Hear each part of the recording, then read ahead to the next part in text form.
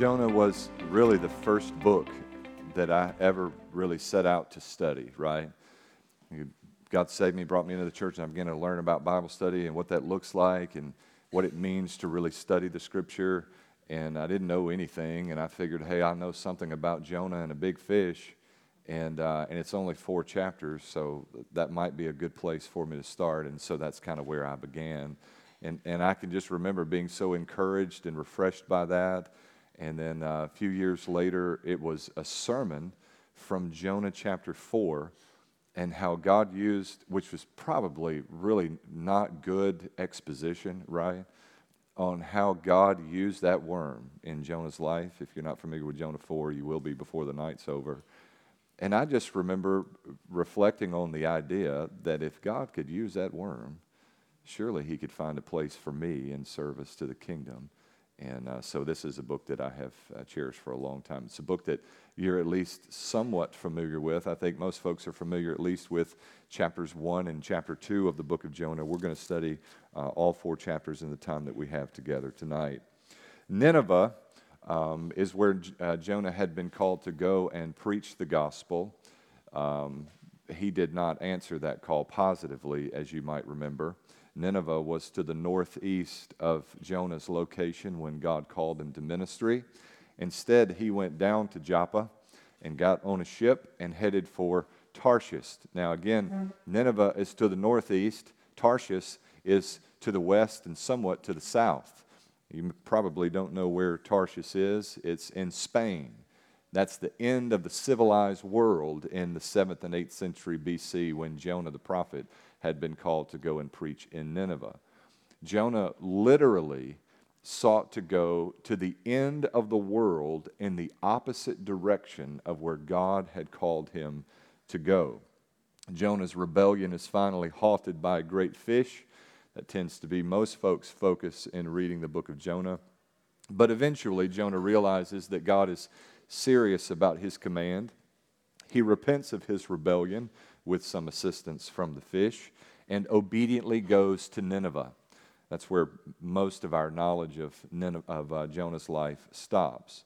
He preaches there, although reluctantly, and is even angry at God's show of grace and mercy toward the Ninevites.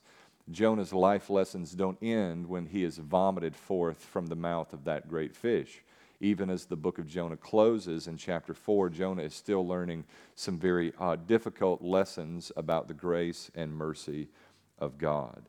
I've divided the book into key themes tonight. We're going to look at virtually all of the book together. Its brevity allows us to read through a great deal of it. The first key theme here, practical application from the book of Jonah, is this. And this is just good practical advice. When God calls you to do something, do it. It will be painful for you if you don't. And I don't know how you want to work this out in terms of theological systems, but God is not in the business of taking no for an answer. And I don't know whether you know this or not, but you're not much of a match for Him. When God determines to do something in your life, He will do what He intends to do. We have countless examples in the Scripture of those who would kick against the goads, in the words of Acts chapter 8, who would push back against what God intends them to do. And God always wins. There's a strong likelihood that in our gathering tonight, there's someone who is kicking against the goads of God's design for your life. And I'm just warning you, it's going to be a painful experience for you. When God calls Saul, soon to be Paul, on the Damascus Road, He says, Saul, Saul, why do you kick against the goads? We don't probably know what goads are anymore, mostly because they're not a part of our everyday life, but goads were something of spikes placed behind an oxen or a mule in our culture and in some of your lifetimes, where if the livestock that was pulling the plow, or whatever it was that needed to be pulled in that particular case, sought to back up or to kick against his driver, it would only function to push him further and faster in the direction the master or the driver intended him to go. In other words, that oxen is going where the driver says he's going to go. He can go the easy way or he can go the hard way, but he's going one way or another. When God calls you to go, you should go. I don't know how this works its way out all the time, but I've known people. There's an individual in my life, very special, important person to me, who each time that we're together, because I'm a pastor, he always opens up almost in tears about a call on his life that he sensed as a young man, but has resisted now for more than 40 years, and feels as though he still lives under the hand of God's judgment, the pricking of the goad, the conviction of the Holy Spirit, and is even until this day resistant to the direction that God had for his life in that particular way. When God tells you to do something, you had better do it. Look with me to Jonah chapter 1 and verse 1. The Bible says, "The word of the Lord came to Jonah, son of Amittai, get up, go to the great city of Nineveh and preach against it, because their wickedness has confronted me." However, Jonah got up to flee to Tarshish from the Lord's presence. He went down to Joppa and found a ship going to Tarshish. He paid the fare and went down into it to go with them to Tarshish from the Lord's presence. Now, there's some cultural and even ethnic background that makes sense of this whole experience of Jonah in our passage. Jonah is a prophet of God in the 7th and 8th century BC. Now, in the late 8th century, something major happened in Israel. The northern tribes of Israel experienced an invasion from the Assyrians. The time of Jonah's prophecy, the Assyrians are growing in their power. They're a major political and military threat to the nation of Israel. They're Gentiles, and they are the arch nemesis of the people of Israel. Now, the Israelites are sinking further and further into sin, in desperate need of revival and renewal and even awakening. And yet God calls Jonah to go to their enemy, to go to the Assyrians, and to preach to them the urgency of repentance. Ultimately, the Assyrians of Nineveh repent of their sin and are restored. God restrains or relents his judgment against them. Now think about that. If I'm understanding Jonah's reluctance to go, it's largely related to his prejudice for those people. God, here we are in need of restoration. Here we are in need of mercy. Here we are in need of compassion. And you want me to go to those people that I can't stand up there in Assyria and afford them the privilege of repenting of their sin, turning back your wrath against them. That's a considerable factor that cannot be overlooked in the book of Jonah. It's his prejudice toward the Assyrian people that prevents him from being willing to go up and to preach as God had called him to do. And as we said, he flees in the direction of Tarshish. Tarshish, again, is in Spain. Yes, the Spain that we're familiar with as a part of Europe. That's a long way across the Mediterranean Sea, and it's at the very end of the civilized world. In verse 4, the Bible says, "The Lord hurled a violent wind on the sea, and such a violent storm arose on the sea that the ship threatened to break apart. The sailors were afraid, and each cried out to his God. They threw the ship's cargo into the sea to lighten the load. Meanwhile, Jonah had gone down to the lowest part of the vessel and had stretched out and had fallen into a deep sleep." There seems to be some intentionality on the part of the author here, right? You'll notice that in verse 3, his goal is to flee to Tarshish, and so he goes down to Joppa. And then once boarding the ship, he goes down into the ship. And then in verse 5, the Bible says Jonah had gone down to the lowest parts of the vessel. When Jonah ran from God, what we're having communicated to us is that he goes down, is almost broken apart. In verse 6, the captain approached him and said, "What are you doing sound asleep? Get up, call to your God. Maybe this God will consider us and we won't perish." There's a certain degree of spiritual blindness that comes with rebelling against the will of God. Jonah is on a boat with a bunch of pagans, and the pagan ship captain, offering sacrifices to gods that cannot save, seems to have more spiritual discernment than does Jonah. It's the pagan captain that goes down into the belly of the boat to say, "Wake up, man. We're all about to die here, and you're likely a considerable part of this calamity that's befallen us on the sea." And we're in. So they cast lots, and the lots singled out Jonah. And they said to him, "Tell us, who is to blame for this trouble we're in? What's your business, and where are you from? What's your country, and what people are you from?" And he answered them, "I'm a Hebrew. I worship Yahweh, the God of the heavens, who made the sea and dry land." Then the men were even more afraid and said to him, "What is this you've done?" The men knew he was fleeing from the Lord's presence because he had told them. Not only is there a spiritual blindness, there's an obstinance here, a stubbornness here. I will not do, in essence, this is what Jonah says, I will not do what God has directed me to do. In verse 11, they said to him, "What should we do to you to calm this sea that's against us?" For the sea was getting worse and worse. And then there's a brazenness that comes, right? So there's a blindness, just an ignorance to what God is doing in our life. Often judgment comes. There's a reason for us to turn back, to relent from our foolishness so that God would relent from his judgment against us. We just can't see the ways he's at work in us. And then we become stubborn. We become obstinate over time. We're just going to press through no matter how heavy the hand of God's judgment is. We're just going to do what we want to do without regard to what the consequences look like. And then there comes a point where we're just sort of brazen in our sin, brazen in our rebellion. He answered them in verse 12, "Pick me up and throw me into the sea so that it may quiet down for you, for I know that I'm to blame for this violent storm that is against you."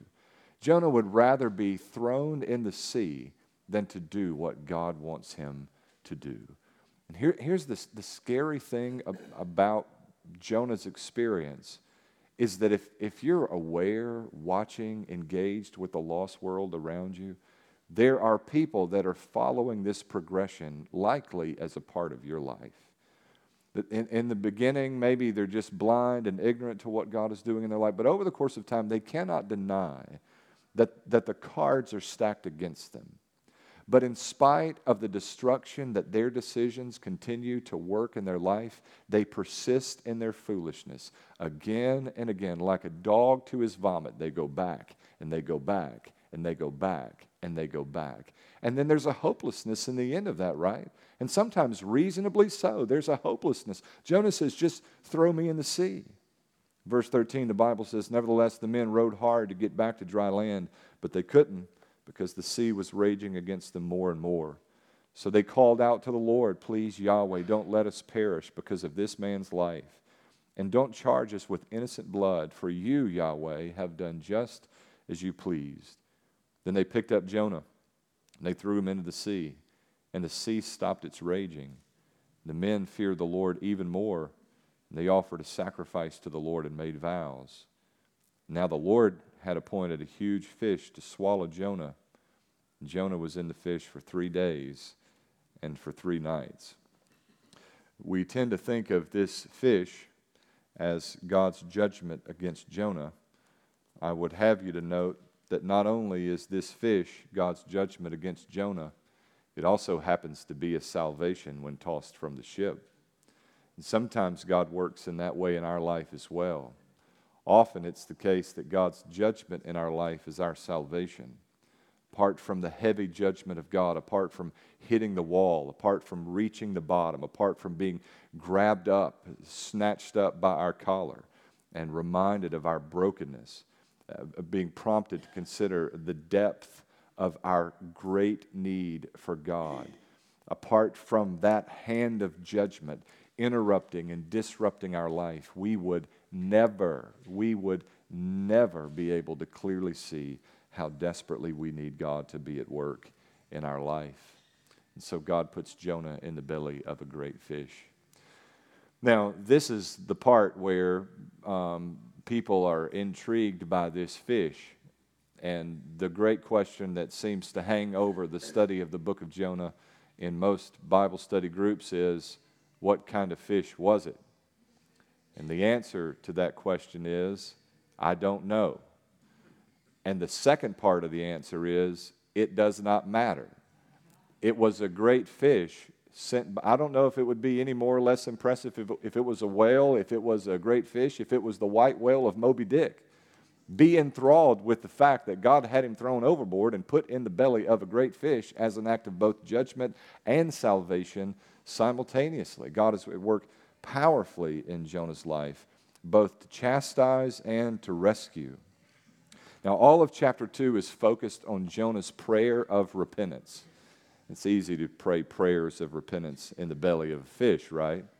And so God is often very gracious in placing us.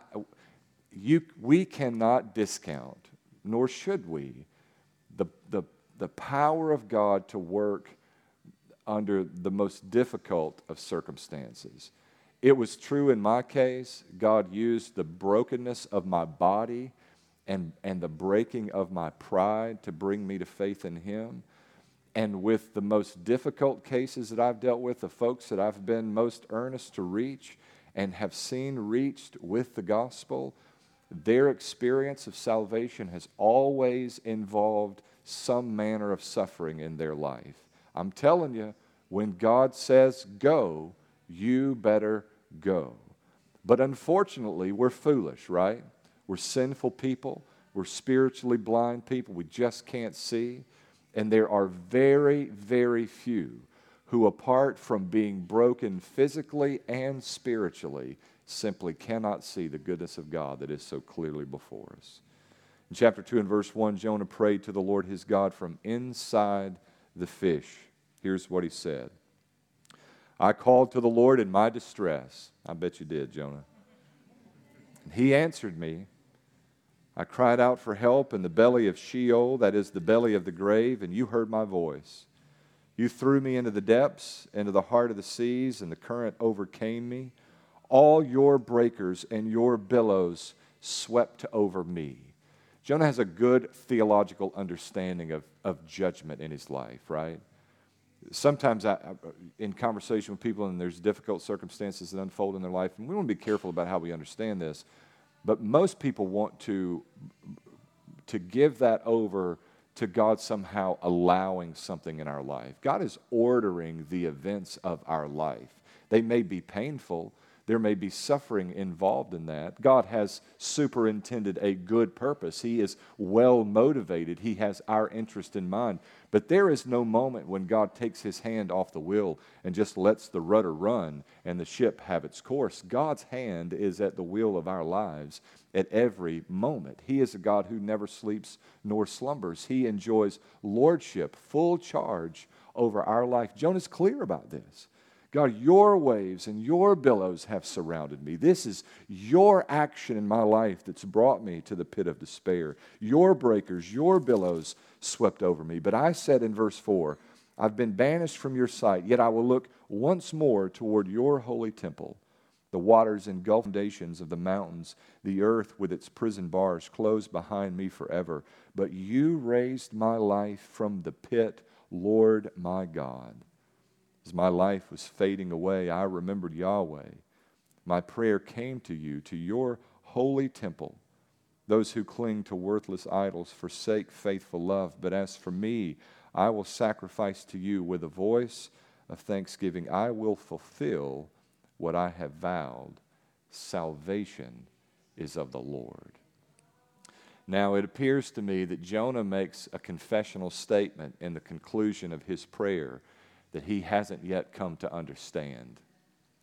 Jonah says, salvation is of the Lord. Do you know what that means? That means that salvation is of the Lord.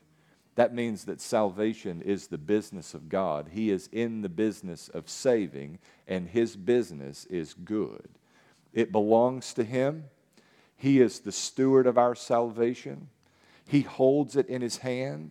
And He freely and He graciously grants it to those who trust and believe on His name. Salvation is of the Lord. It belongs to Him.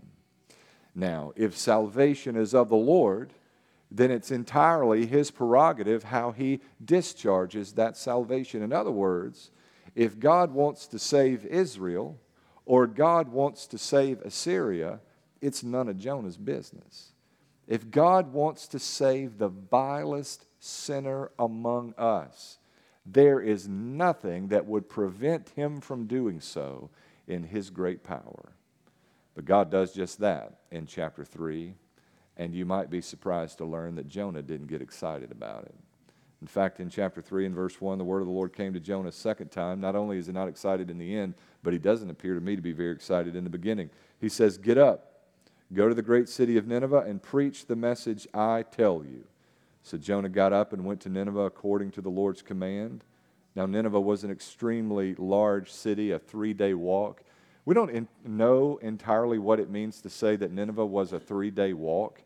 It may mean that it would have taken 3 days to walk around the city, but it doesn't appear that that was likely the case. It might just mean that it's kind of a day journey up to the city, given its positioning. It might mean that there's a day's worth of paperwork to be done, and then there's a day's worth of travel getting around the city in order to be able to preach the message that God has called you to preach. And interestingly, there seems to be some archaeological suggestion that there would have been a process for entry into Nineveh, and then a vetting of the prophet's message, what was going to be said among the people and its benefit for the people. In other words, there's a fairly thorough process here for entering into the city. Maybe that's what is in view here when the Bible talks about a 3-day journey. We don't entirely know. But we do know that for 3 days, Jonah set out, walked the city, and proclaimed, "In 40 days, Nineveh will be demolished." The men of Nineveh believed in God. They proclaimed a fast and dressed in sackcloth, from the greatest of them to the least. When word reached the king of Nineveh, he got up from his throne, took off his royal robe, put on sackcloth, and sat in ashes. Then he used a decree in Nineveh. By order of the king and his nobles, no man or beast, herd or flock is to taste anything at all. They must not eat or drink water. Furthermore, both man and beast must be covered with sackcloth, and everyone must call out earnestly to God. Each must turn from his evil ways and from the violence he is doing. Who knows? God may turn and relent. He may turn from his burning anger so that we will not perish. Now let's think about that for just a moment. Here you have a decree from the king of Nineveh that the entirety of Nineveh are to put on sackcloth and ashes. A sackcloth is just a sackcloth. If you think about a potato sack with a head hole and 2 armholes, that's about the size of sackcloth. And put ashes on your head or your face. These are to demonstrate a season of sorrow. You would desire to look outwardly the way you feel inwardly. That's the idea of putting on sackcloth and ashes. And the king of Nineveh calls for a fast among the people of Nineveh. Now, what does that mean for us? Practically, reading those verses together, how do we make application or understand what's unfolding in the city of Nineveh? Our tendency is, I think, to read passages like that and many others like it. I'm picking on this passage because this is where we are. But to read many other like it involving kings and leaders of varying degrees in Old and New Testament. And to take away from that our expectation ought to be, or that the normal way that God works is from the top down within a society. And I just got to have you note tonight, reading this passage because of so many conversations that I've been a part of over the past few months, and because of so much of the consternation that seems to exist among Christian folks. This is not normal. This is the exception. It's really a rare thing that God works from the top down within a people to bring revival and repentance. The typical way, the usual way that God works is from the bottom up. And we happen to be a society, a culture, that is especially geared toward work from the bottom to the top, not work from the top to the bottom. So if you're waiting for some policy change or act of legislation to invoke the hand of God's favor in our country, you're going to be waiting for a very, very long time. The good news is you don't have to wait for that. God is pleased to work among us in the most powerful of ways. Now, here's the other side. That's the earthly perspective. But there's a spiritual perspective to the application of this passage as well. Whereas God is at work, it seems, in the world from the bottom up, from the least of these to the top of power structures. Within the kingdom to which we belong, God is indeed at work from the highest power structure down to the grassroots level. We are not citizens of this world. We belong to the kingdom of His Son, Jesus Christ. And in that kingdom, there has already been legislation written. Policy has been passed and universally adopted from the King of all kings and the Lord of all lords that has bearing not only in the holy city, but in every city, among God's people everywhere, among people of every tribe and tongue and nation. The problem is we often take that spiritual application, what relates to the kingdom and the kingship of Jesus, and try to draw application from that to this earthly experience that's so visible around us. And those two could not be more in conflict with one another. We're not waiting for policy change. We're not waiting who has already enacted His policy. He has already been coronated as king. And He will never lose by election. He will always be king. My point is, do not lose sight of what a strange experience it is, how distant we are from home in this cruel and crooked world. That's how you make applications of passages like that. Now, in verse 10, the Bible says, God saw their actions, that they had turned from their evil ways. So God relented from the disaster He had threatened to do them, and He did not do it. Now, we find out in the conclusion of chapter 4 that there are at least 120,000 people in Nineveh.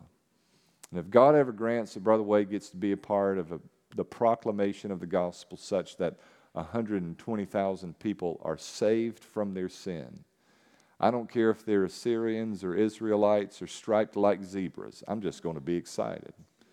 But that is not the response of Jonah in chapter 4. In fact, the Bible says in verse 1 that Jonah was greatly displeased and became furious. He prayed to the Lord, please, Lord, isn't this what I said while I was still in my own country? That's why I fled toward Tarshish in the first place. I knew that you're a merciful and compassionate God, slow to become angry, rich in faithful love, and one who relents from sending disaster. Now, Lord, please take my life from me, for it's better for me to die than to live. There is such bitterness in Jonah's heart toward the people of Assyria. He knew if he went there and told them about the gospel, told them about repentance and grace and mercy to be found in Yahweh, the God of Abraham and Isaac and Jacob, that if they turned from their sin, God would give them just what they asked for. He'd give them grace. God, I knew this is what you were going to do when I came up here, and now you've done it. I had a man, a very fine man, I would still count him as a friend, who was a member in First Church that I pastored. And, I was a lot closer to the old Wade's life in those days than what I am now. And I'd had a relatively close friend who had at one time had a somewhat romantic relationship with one of his girls. And he lived not far from where we were there in church where I was serving. And we would go out together and knock on doors and share the gospel. And one night I had the idea of going there and sharing the gospel with him, and he just refused. He just wouldn't do it, on the same grounds that Jonah didn't want to go to Assyria. I know if we tell him about the gospel, he believes. I know what God will do. God will forgive him of his sin. God will save him.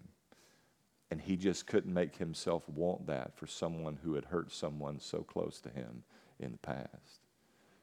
The root of bitterness is a deadly serious and very dangerous thing. And if you think that you're immune to that, you've got another thing coming.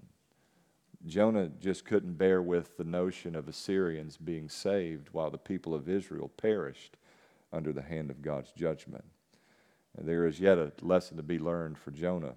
Verse 4, the Lord asked him, "Is it right for you to be angry?" Jonah left the city and sat down east of it. He made himself a shelter there and sat in its shade to see what would happen to the city. The Lord God appointed a plant.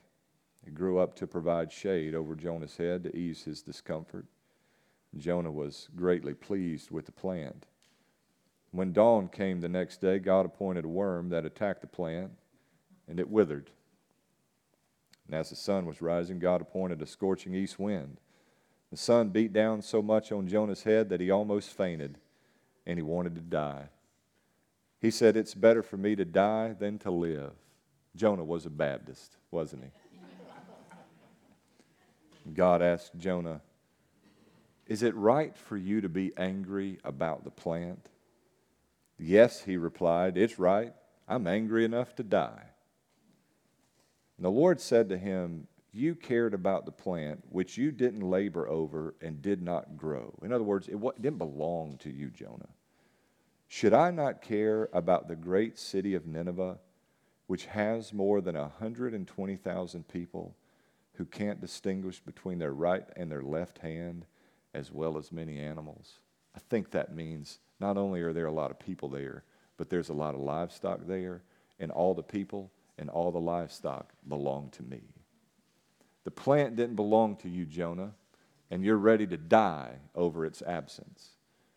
Is it not right that the Father would care for 120,000 Ninevites, the livestock of that city, all of which truly belonged to him?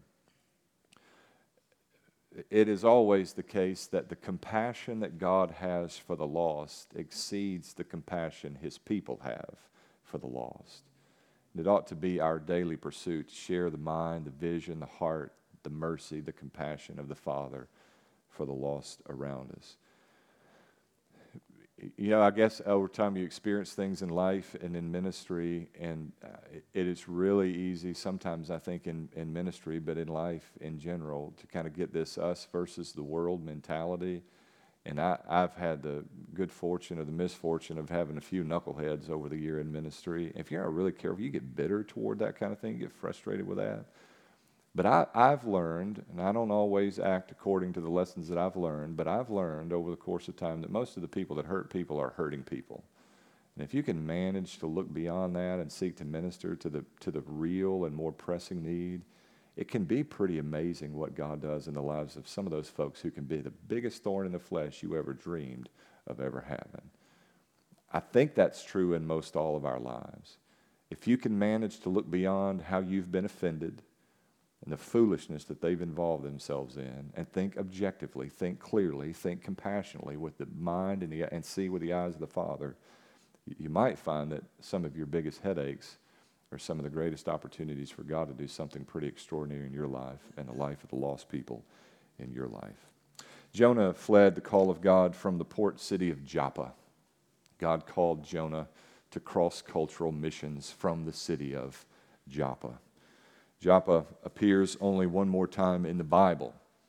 In Acts chapter 9, the Apostle Peter raises a woman from the dead, and immediately after that, God calls Peter to go to a man named Cornelius, a Gentile man named Cornelius, in the city of Joppa, and to share with him the message of the gospel.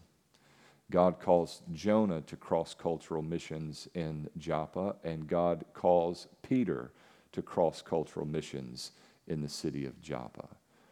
Now, this is a revolutionary idea for Peter, a Jew by birth, deeply committed to the practice of Moses' law and all of the rituals and practices involved in that, obviously radically changed by the power of the gospel, but not yet having come to terms with what it means for Jesus to have sent them forth even to the ends of the earth. But as God reveals to him in a vision that it's to Cornelius he is to go, and that what he has called uncommon, he is not to call common, Peter begins to come to terms with the reality That God is not just interested in saving people who look like me, who dress like me, who act like me, who enjoy the things I enjoy, but people of every tribe and tongue and nation. Isn't it interesting that here we have an example of God calling his people, calling his prophet to international cross-cultural missions in the Old Testament? This whole idea that we don't get interested in the nations until the New Testament is just a misunderstanding of the Scripture. God's actively involved. And the whole reason God works among Israel is that the nations would be blessed through the seed of Abraham, that the world would see the goodness and favor that God had shown to Abraham, Isaac, and Jacob and their descendants. Given God's love for the nations, what should we do? Here are 7 suggestions before we dismiss. 1, you learn about the Ninevehs around you. You learn about where the needs are. You have real opportunity this year, given the way that we're going to be limited in traveling internationally, to look for some Ninevehs that you can get in your 4-door sedan and drive to.